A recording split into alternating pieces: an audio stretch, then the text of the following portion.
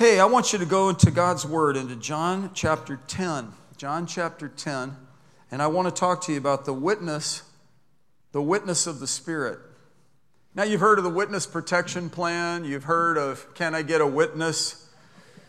People will call witnesses to the stand. They'll swear by oath to tell the truth, and then they'll be interrogated by the prosecuting attorney or the defense attorney. The judge will occasionally ask questions in order that information will be gathered, clarity will come. A witness is someone who attests to something that has occurred. A witness is someone who has been there. For example, the scriptures, they're eyewitness accounts from people who have been there. And that's what's part of the beauty of the scriptures, is that it's not the telephone game where it's drifted off into ambiguity. It's all God-breathed, and it's inspired by God, and it's trustworthy. It's been passed down through generations, and it's faithful, and it's reliable. It's the reliable document for our faith and our practice of faith. John chapter 10, I want to read verse 1 through 5 to you. Jesus said, "Truly, truly, I say to you, he who does not enter by the door into the fold of sheep, but climbs up some other way, he's a thief and a robber." So Jesus is getting really specific here. And it was fairly pluralistic in his day. Pantheism, idolatry. He's preaching the monotheistic truth of there's only one God, and he's coming in as the representation. He's come in. God was in Christ reconciling the world to himself. God sent Jesus. He so loved the world that he gave his only begotten Son. This is his only begotten Son saying there's really only one way. He said any other way, you climb up some other way, it's not going to work. He says, but he who enters by the door is the shepherd of the sheep. To him the doorkeeper opens, and the sheep hear his voice, and he calls his own sheep by name and leads them out. When he puts forth all his own, he goes ahead of them, and the sheep follow him because they know his voice. The sheep follow him because they know his voice. Look at this.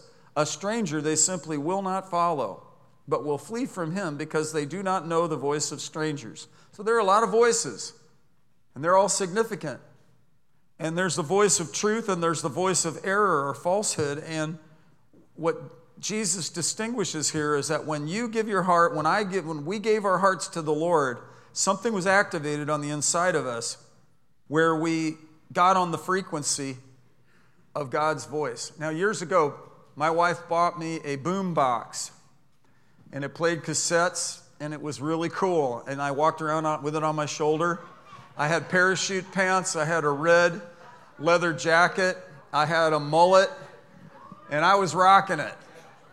And I played my CD. I played my cassette tapes on it because CDs hadn't come yet. And it had AM, FM. It was a very sporty item. Thank you for that boombox, Patsy. She went and saved for it, and it was really, really cool. It was an upgrade from my little Panasonic cassette player. In the 70s, when you were a Christian, you had your own leather-covered Bible that you made the leather cover, and you had a Panasonic cassette tape player, and you were playing cassette tapes. Well, then I advanced to a boombox, and the boombox had AM, FM, it had cassette player, and it also had shortwave radio. This is cool. And I was so into the nations that the shortwave radio was an extra bonus. And at that time, a minister from South Bend, Indiana, Lester Sumrall, was influential in my life, and he was actually broadcasting on shortwave radio. So that got me wanting to kind of find the gospel going out on shortwave radio. Now, there were ham radio operators. You guys remember all this? This was from the dawn of time. I went to high school with Alexander Graham Bell, and he and I would talk about this future. Anyway, there were two knobs on the side of this boombox for the shortwave part. There were knobs for everything else, but the frequencies on the shortwave were so tight that you had to have two knobs. And the first knob, what you do is you turn it until you got static. And then when you got static, then you'd go into there was a knob within the knob. There's a big knob, and then there was a small knob that was built in there. And this was a finer tune knob. So once you got the general static, then you would turn the little knob, and then you'd get, and it was just a hair, like, you'd just go past it and back and forth, and finally you'd catch it. And you would hear French, or you would hear African language, or you'd hear something in Hindi from India, you'd hear Russian. I mean, it was amazing. I listened to that radio, and I would just really enjoy it. I mean, this was before flat screens. This was before HD TV. This was before, CDs. But all that aside, the technology was built into the box to be able to pick up those signals. And I want to tell you that we are three-part beings. God the Father, His Son Jesus, and the Holy Spirit birthed us in His image, in God's image. And He made us spirit, soul, and body. And I want you to say this: I am a spirit, I have a soul, I live in a body. So the body has voicings, the 5 physical senses: seeing, hearing, tasting, smelling, touching, so forth. Those are the gateways into communication to the body. The soul, our intellect, it's our mind, our emotions, our thinking faculties, our will. But there also is this third part. We are a 3-part being: spirit, soul, and body. We are spirit. Now in John chapter 4, Jesus makes this point. Jesus makes this point when He is talking to His disciples. In John chapter 4, He says something so powerful. He said in verse 24, chapter 4, God is spirit, and those who worship Him must worship in spirit and in truth. The reason I reach my conclusion that we are spirits, we have souls, and we live in bodies, and we're not just strictly soul and body, is because the Bible says that He will sanctify us entirely, and that our whole spirit and soul and body will be preserved blameless to the day of Jesus. So there's distinction there. And then that's in 1 Thessalonians chapter 5. And then in Hebrews, the 4th chapter, in the 12th verse, the Bible is called the Word of God that's living and active and sharper than a two-edged sword, that it makes distinction between soul and spirit, joints and marrow, and judges the thoughts and intentions of the heart. Over and over in the scriptures, it talks about how we, not just adorning the outward person only, it's not just strictly physical fitness and keeping our hair right and brushing our teeth. We have to tend to the hidden person of the heart. When you and I ask Jesus to come into our hearts, we become born again. That which is born of the flesh is flesh. That which is born of the Spirit is spirit. So there's as realistically as there's a physical birth and birthday of a person, when you're a baby and you're born as an infant, you come into this world, there is a spiritual birth that happens when we call upon Jesus. We're born again of the incorruptible seed of the Word of God, which lives and abides forever. And so Paul talked quite a bit about this. He said, we've received not the spirit that's from the world, but the Spirit that's from God, so that we might know the things freely given to us by God. So he said, we speak in spiritual terms. In fact, right now as I'm preaching, this is not so much public speaking, it's not so much motivational speaking, I'm not doing a speech. I am preaching the Word to you, and that's completely different. In fact, I'm not even making an appeal to your mindset so much as I am preaching spiritual thoughts in spiritual words. And there's an opportunity for revelation to come as the Word is preached. And this actually is designed to feed your spirit and to renew your mind, and that's where what your soul is. And in fact, it says in James chapter 1 that if we humble ourselves and approach the Word correctly, with meekness we receive the engrafted Word, it's able to save our souls. Well, but I thought I already was saved. We even talk about soul winning, and let's go out, and so many souls got saved. But really, that's a bit of a confusion, because God is a spirit, and those who worship Him must worship Him in spirit and truth. For such people, the Father seeks to be His worshipers.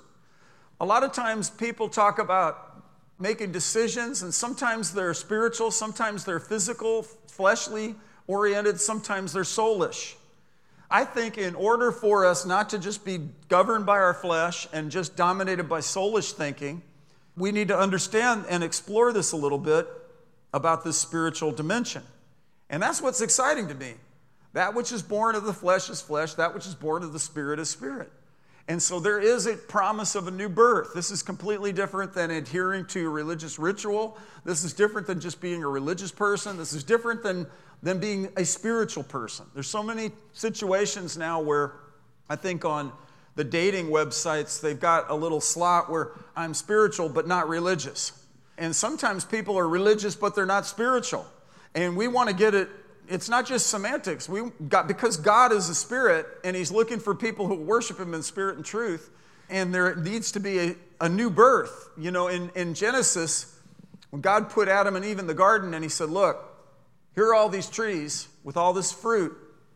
Here's the tree of life. You can eat from all these trees except this one, the tree of the fruit of the knowledge of good and evil. He said, because if you eat that, you will surely die. So that is when death encroached in humanity. Satan usurped authority from Adam and Eve, who had delegated authority given to them by God, and it's what theologians call the fall of man. So now we live in a fallen world. So here we are on Friday night, studying the scriptures, spending time worshiping God, giving to the cause, praying in faith, gathering. Why? Because God has invested something in us. God has activated us and brought us out of darkness to show forth his praise and to walk in his path and walk in the Spirit. Walk in the Spirit and you'll not fulfill the desires of the flesh. It also says the flesh is at odds with the Spirit. But then here's this soul in the middle. And our soul, our mind, our emotions, our thinking faculties, and our will needs help. How many of you, your melon needs help? You need a checkup from the neck up. You need an attitude adjustment. You need your mind renewed. Paul said it's so great in Romans chapter 12, verse 1 and 2. Romans chapter 12, verse 1 and 2 says, therefore I urge you, brethren, by the mercies of God, to present your bodies a living and holy sacrifice, acceptable to God, which is your spiritual service of worship. Notice spiritual service of worship, presenting our bodies. So what we're saying is I'm no longer seeking to be governed by my flesh appetites, by my pettiness, by my desire for instant gratification, by those lesser things. I want to present myself to God, put a flip on this thing, and walk in the Spirit. That's what it says here. Present your bodies a living sacrifice. This is Paul writing to the Romans, who are all about idolatry, sophistication, caste system, class standards, hedonism, all kinds of crazy appetites, binge eating, crazy purging, all crazy stuff. It all started there. Nothing's new. It all started there. Do not be conformed to this world, but be transformed by the renewing of your mind, so that you may prove what the will of God is, that which is good and acceptable and perfect. Let's look at this verse again, because I think this is such a profound key for us tonight. Do not be conformed to this world. J.B. Phillips' translation says, don't let the world around you squeeze you into its own mold, but be transformed. Now that word transformed in the Greek is where we get the word metamorphosis. And metamorphosis, you think about two different creatures in the animal kingdom you could readily think about. You go to a pond, the beginning of spring, and you hear a bunch of frogs singing the happy song. Those frogs have found each other, and they are cranking out tadpoles. And then you go down to the edge of the pond or river, and you see all these little, funny little, peculiar-looking little critters. Big heads, little tails, and they're squiggling all along. In fact, at a certain point in the year, I could grab them and just look at them. And then at a certain point, they're transitioning from being tadpoles. They're eventually they have a destiny to become a frog. And sometimes you could find them where they have little bitty, stubby legs. They still have a tail, big old giant oversized head. They're not saying ribbit yet. They're neither here nor there. They're not tadpoles anymore. They're not frogs yet. They're called teenagers. Right? I remember that when I was in between. And that was a hard period for my life. I had no idea you'd run into many more cycles like that through middle age and so forth. But anyway, how about the woolly worms that we watch crawling along, and then they crawl up into a tree, then they make a cocoon, and there they are in this cocoon, and then eventually out pops out a butterfly. And that's called, that process is in nature is metamorphosis, where it goes from one stage to another. And we could actually, after we get saved, get our minds renewed by the Word of God and go from immaturity to understanding and wisdom. We can go from one stage where, like Paul said in 1 Corinthians 3, he talked to the Corinthians, he said, I can't speak to you as spiritual people, but as men of the flesh, as babes in Christ. So little babies, I've been around some babies lately, what do they want? Mama, the bottle, and a diaper change. Or a diaper change, the bottle, and mama, right? And it's all me, I, me. And then they pick up stuff and they just put stuff in their mouth. They find stuff, and at a certain point when they're teething, they'll put your elbow in their mouth. In fact, many times I've held some of the kids here, and then I just had like a wet lapel, which is a badge of honor. But in the spiritual transition that this metamorphosis talks about, it implies actually that we can actually grow, mature, and grasp the knowledge of God and move up into levels of spiritual growth. You know, I want to see the removal of all that hinders growth in my life. I want to see the love walk amplified. I want to see God's perfect will done. I want to see spiritual maturity, all with the end in mind. You know, I drove into the parking lot. I'm missing some people who have passed recently that I've gotten very attached to in the church. I know where they are. They're on the other side. I'm going to be reunited with them. But man, I miss them. I miss them. I watched them grow. I watched them gain ground. And now they're present with the Lord. Because to be absent from the body is to be present with the Lord. And the author and the finisher of our faith intercepts us when we leave our bodies, boom, present with the Lord. That's a consolation for me with the hundreds of funerals I've had to do, is knowing that for a Christian who's born again spiritually, even when they die, they live. And to live as Christ, and actually for them to die is a promotion. It's an advancement. Isn't that right? When Patsy's mother passed on Christmas Day, it was hard for us, but I thought about how great it was for her. Christmas was her favorite holiday, and she got to have it with Jesus. She didn't have any potential family hassles. She didn't have to sit in the corner of our kitchen with her arms crossed and wait until the tempest blew over, because it's not dysfunctional in heaven.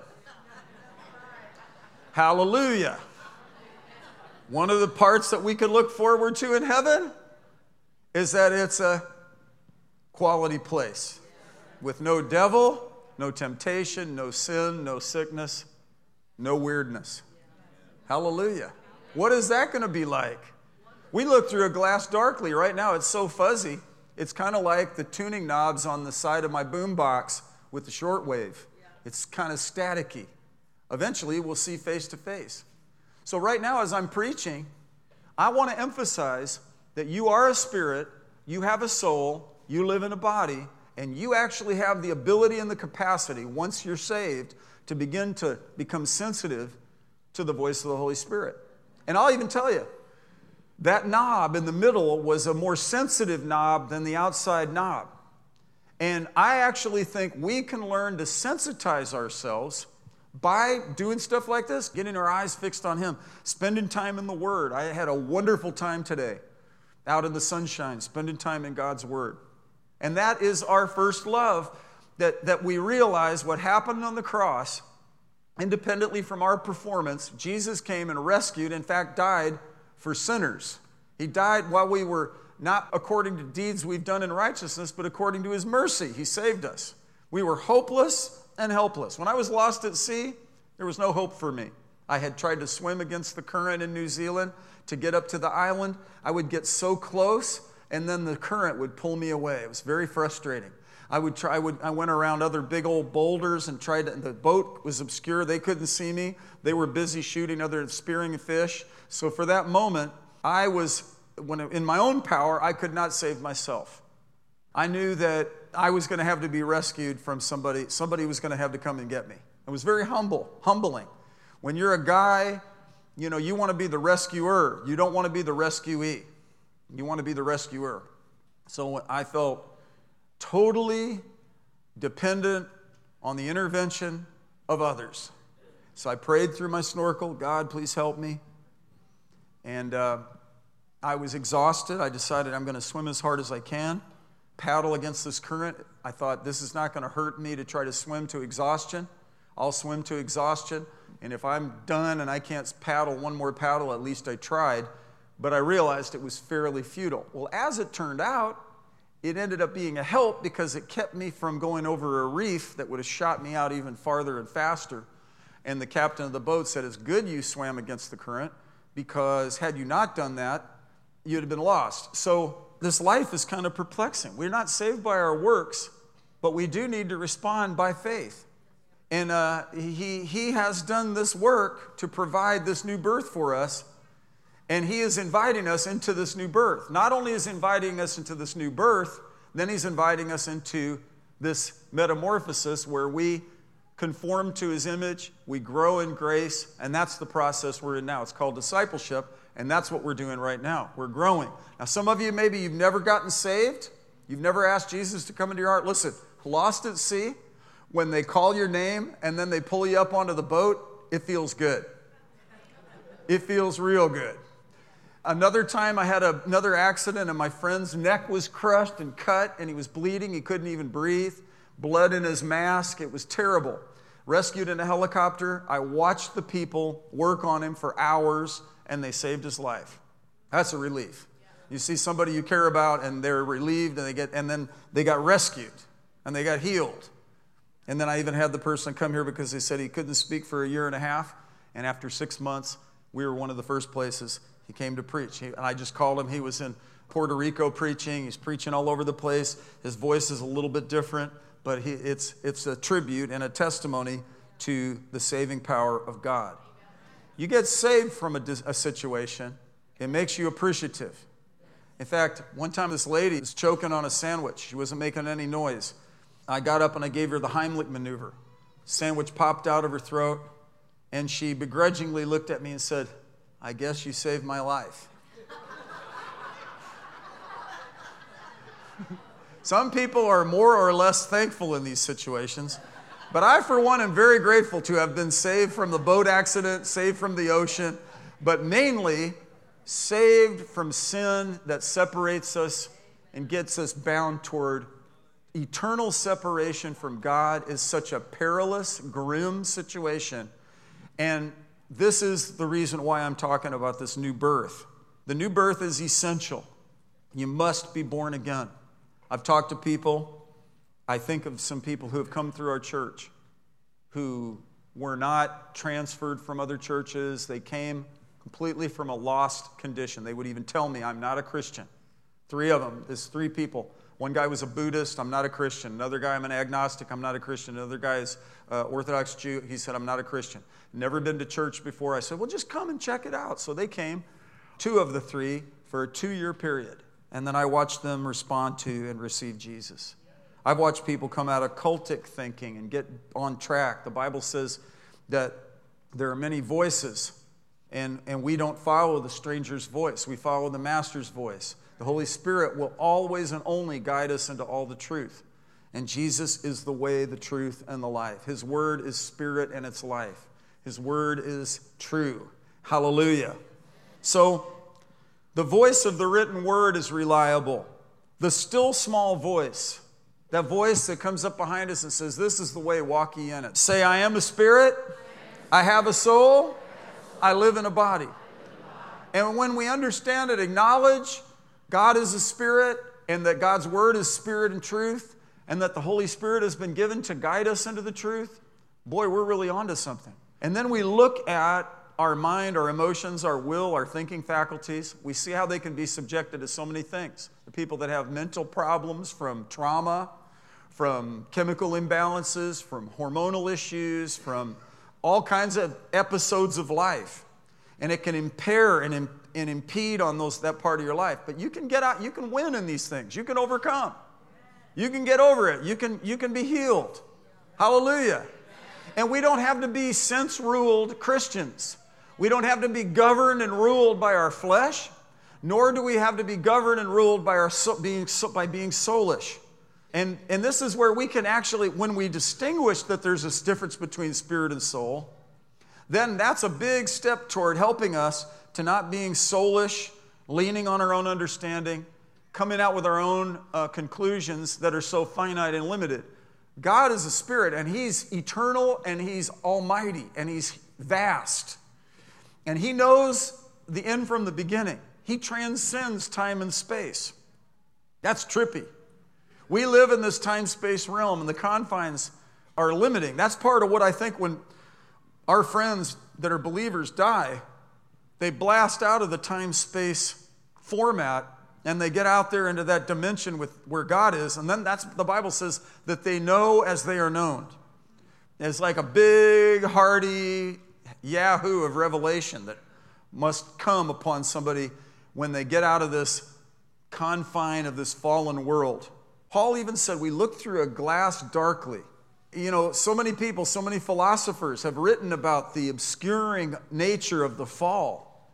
And, looking through all the variables of the fall, which is our collective inherent human condition. But when we become Christians, He puts and embeds in us the ability to fine-tune and know the Master's voice. He said, my sheep know my voice, and the voice of a stranger they will not follow. So then now we could trust, we could actually be led by the Holy Spirit. And it's not spooky.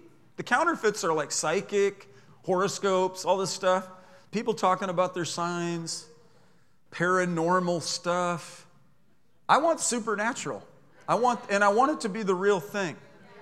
And I just want to propose to you that God is so trustworthy, and that when Jesus comes into your life and makes you a new creature, He gives you not a skill set that you earn and learn, but a provision where you know the Master's voice. You are a born-again believer, and as such, you're hardwired to connect with the one who has a plan for your destiny, who knows more about the future than you do about your past, who His eye is upon you and guides you with His eye upon you, who withholds no good thing from you and tells us to ask for wisdom. Wisdom is the principal thing. I have a friend who talked to a guy, a very famous story writer, for 4 hours at his villa. Went around in circles and circles and circles. And this guy is really the guy that was the Christian. He's smart. So he knew how to get in there and insert the gospel. The guy was just deflecting it, leaning on his own understanding. But the beauty of the gospel is that it is incorruptible seed. And we're not required to bring conviction and drive the point home and bottom line it and close the deal. God is God. In fact, the Bible says He sent the Holy Spirit to convict the world of sin, of righteousness, and of judgment. So we do our part to share the gospel. We sow the seed. Like farmers, we go to bed at night and we trust God for the process. The farmer doesn't even really know. You could explain that seeds contain the DNA and the life, and it has nutrition in it, it has a pattern in it, and it's going to birth, it's going to grow, and it's going to produce seed. It's fruit with seed that's going to produce. You can explain all that, but it's still a mystery. You can explain to me cell phone technology, where there are radio waves going through the air, and then there's cell phone towers, and then and when you push these buttons, it goes to these servers and all that kind of stuff. You can explain that all to me, and I can know the physics of it, and I can know the mechanics of it, but then I still want to know, how is that all happening? You can explain gravity to me, and the rotation, and the solar system, and the pattern of the moon, and the tides, and you could tell me all about it. You could tell me how the moon has a gravitational pull, and the sun actually has a gravitational pull, and that when they're at a certain point, it causes low tide, high tide. You could tell me all that stuff. And then after you tell me all that stuff, I want to know why and how come. Because this is some mystery in all this stuff. The miracle of a baby being born, the sperm and the egg, and all that kind of stuff. You can explain it all to me. It's all awesome. The atmosphere of the womb and the umbilical cord and all the nutrition and everything. And then boom, 9 months later, and there's a kid. That just freaks me out. You're going to be a doctor and you can explain it to me. You could go to your PhD or your MD and you can be an OBGYN and you have delivered 4,000 babies and you can explain all the details to me and I'll sit there and I'll listen, I'll take notes, I'll probably get an A on the test. But I still am fascinated by the miracle of it. A rainbow is the light refracting off the doodad of the thingamabob. Okay, but wow.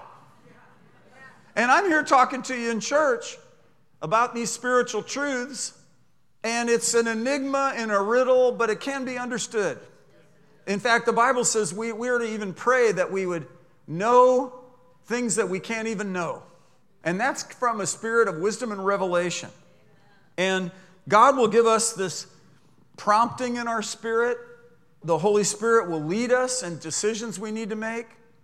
He'll help us as we lean on Him and we trust Him tonight. We could really be in faith and we could really have expectation that the Holy Spirit is going to show us steps we need to take. Should I do this? Should I do that? Should I go here? Should I go there? I think when you're really a Jesus follower, you should even pray about when and where you should go on vacation. Even when and where you should eat. I mean, Patsy and I we had our notebooks and we were going to go study. And our dream was to go spend time alone with the Lord and just dream and imagine. God had other plans. As soon as we got there, immediately we started ministering to people, one after the other. And we never had the opportunity for the original thing we had intended to do. God had other things in mind. And because He's the Lord, He has veto power. He's way smarter than we are. His deal is way more important than ours is. And He makes up for all this stuff. And if we'll just follow Him and yield to Him and stay in this place of sensitivity with Him, our discernment will be sharpened and we will decrease the potential to mess up and increase the potential to nail it and to have a favorable outcome. We can be led by the Holy Spirit. We can follow the inward witness, that sense in our spirit. So I'll finish with one example in Acts chapter 16. Acts chapter 16 is an example of Paul. I want to tell you that Jesus was led by the Spirit into the wilderness where He's tempted by the devil. That was something of His redemptive responsibility. And the Holy Spirit had a plan to lead Him into this head-on attack, head-on confrontation with the devil. He came back and returned in the power of the Spirit. So, we have a mission. We have a responsibility. We have this witness. His Spirit bears witness with our spirit. It says in Romans chapter 8, verse 16, the Spirit Himself bears witness with our spirit that we are the children of God. And there's a bearing of witness. That inward witness is going to prove to be a great asset for your spiritual life. It's way better than that fine-tuned knob, remember, on my boombox for the shortwave? It's way better. And you have it. You know the Master's voice. Say that. I know the Master's voice. And the voice of a stranger I will not follow. I am led by the Holy Spirit. I walk by faith and not by sight. I am a spirit. I have a soul. I live in a body. See, this will help us. We humble ourselves under the mighty hand of God. We learn to listen to Him. We learn to get sensitive to Him. We don't just chronically override and get in the flesh. This closes the door to the devil and his influences, keeps us sensitive to the Holy Spirit. That's why God told the ancient Israel, don't go to soothsayers, don't do these incantations, don't do that garbage. You know, I walked by a fortune teller in another city, and they called out my name. And I thought, that's a familiar spirit. That's no joke. And that's just the devil. And that's a familiar spirit. So you don't want to horse around with that garbage. And I'm not being superstitious or I'm just saying well, why did they know my name? Because the demon that was hanging out with that person, that familiar spirit, was familiar with certain things and knew stuff and was gathering information and feeding it into this conduit who was being used by the devil. Same thing happened in Acts chapter 16 here, where Paul is called to preach, and a woman with a spirit of divination hassled him. And the Bible says Paul was greatly annoyed.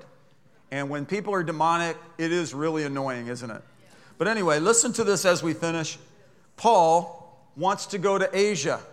He wants to preach the gospel in what is now Turkey. I spent the night in Istanbul, Turkey, in the airport. I felt very uncomfortable there.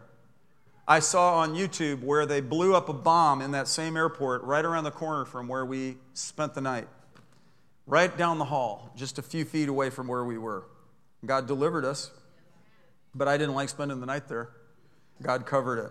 Paul wanted to get these people saved in his generation 2,000 years ago. He aspired to Asia.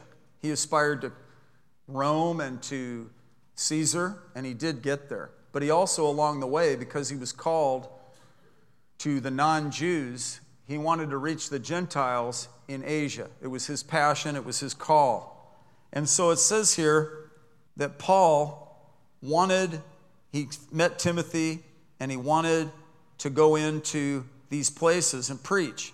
And it says in verse 4, now while they were passing through the cities, they were delivering the decrees which had been decided upon in chapter 15, issues about the Gentiles with James. You could read that if you want to get a background on it. And he was passing out the decrees to the church, so they were flowing in cohesion and unity with their decisions about how to treat the Gentiles. This was fascinating. It was something new. The non-Jewish people were now included in this covenant with God, and the Jewish believers had to really figure out how to respond to that, because none of them had observed the law. None of them were saved by the works. Of course, in fact, none of the Jews were saved by their works either. So this is the whole thing. But then they passed through the Phrygian. It says, and so the churches were being strengthened in the faith and were increasing in number daily. Boy, I pray that for us. Strengthened in the faith and increasing in number daily. Last Sunday, I met 3 different people, never been here before. I'm believing God for an influx. They passed through the Phrygian and Galatian region, having been forbidden by the Holy Spirit to speak the word in Asia. Wow. Having been forbidden by the Holy Spirit to speak the word in Asia. This is like, God is saying, don't preach the word here. But God, who said, go preach the word. See, a lot of overbearing Christians would say, I'm going to do what God told me to do. I remember a guy saying, I just do a bunch of stuff and I'm 75% off and I'm 25% hit it. I thought, that is somebody I'm not going to fellowship with. Because that's carnal, that's soulish. It doesn't make any sense to me. It's not good rationale. I know he was trying to say, just go out and do stuff for God. But I've seen a lot of that, and the outcome is miserable. It's dismal. And Paul was actually even trying to do that, which shows something of Paul's tenacity and Paul's drive and his personality. But yet, the Holy Spirit is reining him in. That, can we say being forbidden by the Holy Spirit would be that witness, that tug, that nudge, that what we call a check in your spirit, that red light. It's like, no, don't do that. I think if we learn to follow these things, we'll have a favorable outcome. So here's what it says here. It says, and after they came to Mysia, they were trying to go into Bithynia. Look at this. And the Spirit of Jesus did not permit them. And passing by Mysia, they came down to Troas. So Paul's trying to get into this place, and he's got a conflict, and the Holy Spirit is saying, this is not the right timing. We later find out that God knew, obviously, exactly when Paul should get inserted into this environment. And in fact, it says later on in the book of Acts that he taught in a school of a man named Tyrannus for 2 years, and all of Asia heard the gospel. So something happened in that moment where he was in that environment at the right time, in the right place with the right people, doing the right thing right in the Holy Spirit, and it precipitated a mass move of God. But up until that point, it wasn't the right timing. Everybody say timing. So the Holy Spirit was restraining him. Aren't you glad we are spirits, we have souls, we live in a body, and we could actually, from this point on, we could be led by the Holy Spirit and make good decisions. Who in here is glad for that? We could actually know the Master's voice, fine-tune and walk with him and be sensitive to him and hit the mark. How many of you want to hit the mark? Hallelujah, we can do it. So he takes a nap, a vision by night. A man from Macedonia is standing and appealing to him. It becomes, this is like, it doesn't say he didn't have a dream, it was a vision at night. But it wasn't a dream, it was a vision at night. So not to be confused with a dream. So anyway, that's what it says. So that's what it is. It's a vision by night. A man of Macedonia was standing and appealing to him and saying, come over to Macedonia and help us. When he had seen the vision, immediately he sought to go to Macedonia, concluding that God had called us to preach the gospel to them. So then he goes by a river, and he was hoping to find people worshiping. He finds a woman named Lydia, and the Lord opens up her heart as she's listening to the word and the things spoken by Paul. She gets saved, and this is a milestone for Western civilization. This is a turning point. This is the first convert in Europe. God had a bigger plan for Paul, and he made that mid-course adjustment. He was moving in this direction, but the Lord said, no, don't go there, go there. Aren't you thankful that we are spirits, we have souls, and we live in bodies, and that we know the Master's voice, and the voice of a stranger we will not follow? And some of us, we could get stuck. Some of us, we could get just leaning on our own understanding. The Bible says in Proverbs 3, lean not on your own understanding. Here's a good hope here. In all your ways, acknowledge him. I think Paul was pushing. And remember, in his conversion in the King James, he said, how long will you kick against the pricks or against the goads? Where it's like God is trying to get his attention and he's kicking against it. He's so stubborn. He says, how long are you going to do that? And I think maybe even in this case in Acts chapter 16, he again is starting to push to try to get in and become pushy, and the Lord's dealing with him. Aren't you glad that if our personality and temperament is pushy, God will rein us in a little bit? And if we're reluctant, God will nudge us forward. Aren't you thankful that God can factor in all the variables of all of our personalities and all of our situations? Hallelujah. So there's a witness. Everybody say, I have a witness. Can I get a witness?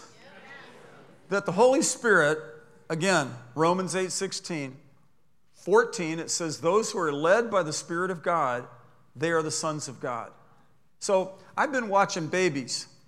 There's a flow that happens with these kids. It's a result of being born into that family.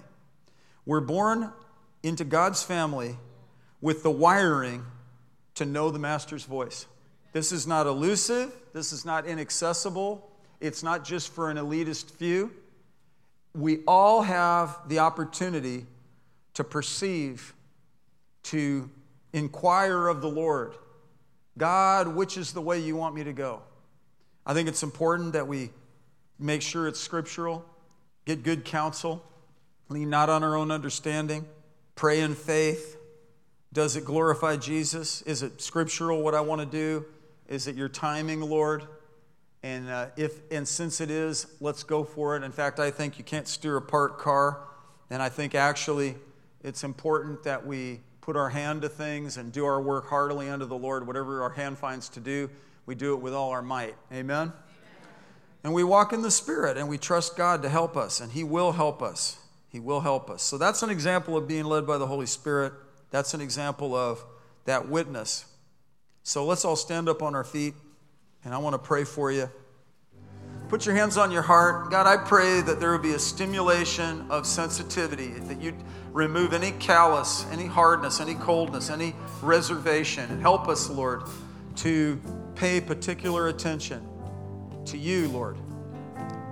We know the Master's voice. And like the Native Americans who became sensitive, they would lay their ear to the ground to hear the distant hooves of those bison. They would learn where they were coming from. They could sense them. They had their senses trained. A mature Christian has their senses trained to discern good and evil. So there's hope for us. Our spiritual faculties can be sharpened. We can grow spiritually. We can be mature in our perceptions and be led by the Holy Spirit. Please help us, Lord. Say, please help me, Lord. Help me to hit the mark. You know, those of us who have made bad decisions in the past, aren't you glad for God's mercy? He will help us to be led by the Holy Spirit. Look at somebody next to you and say, be led. We are led by the Holy Spirit. Say, I am a spirit. I have a soul. I live in a body.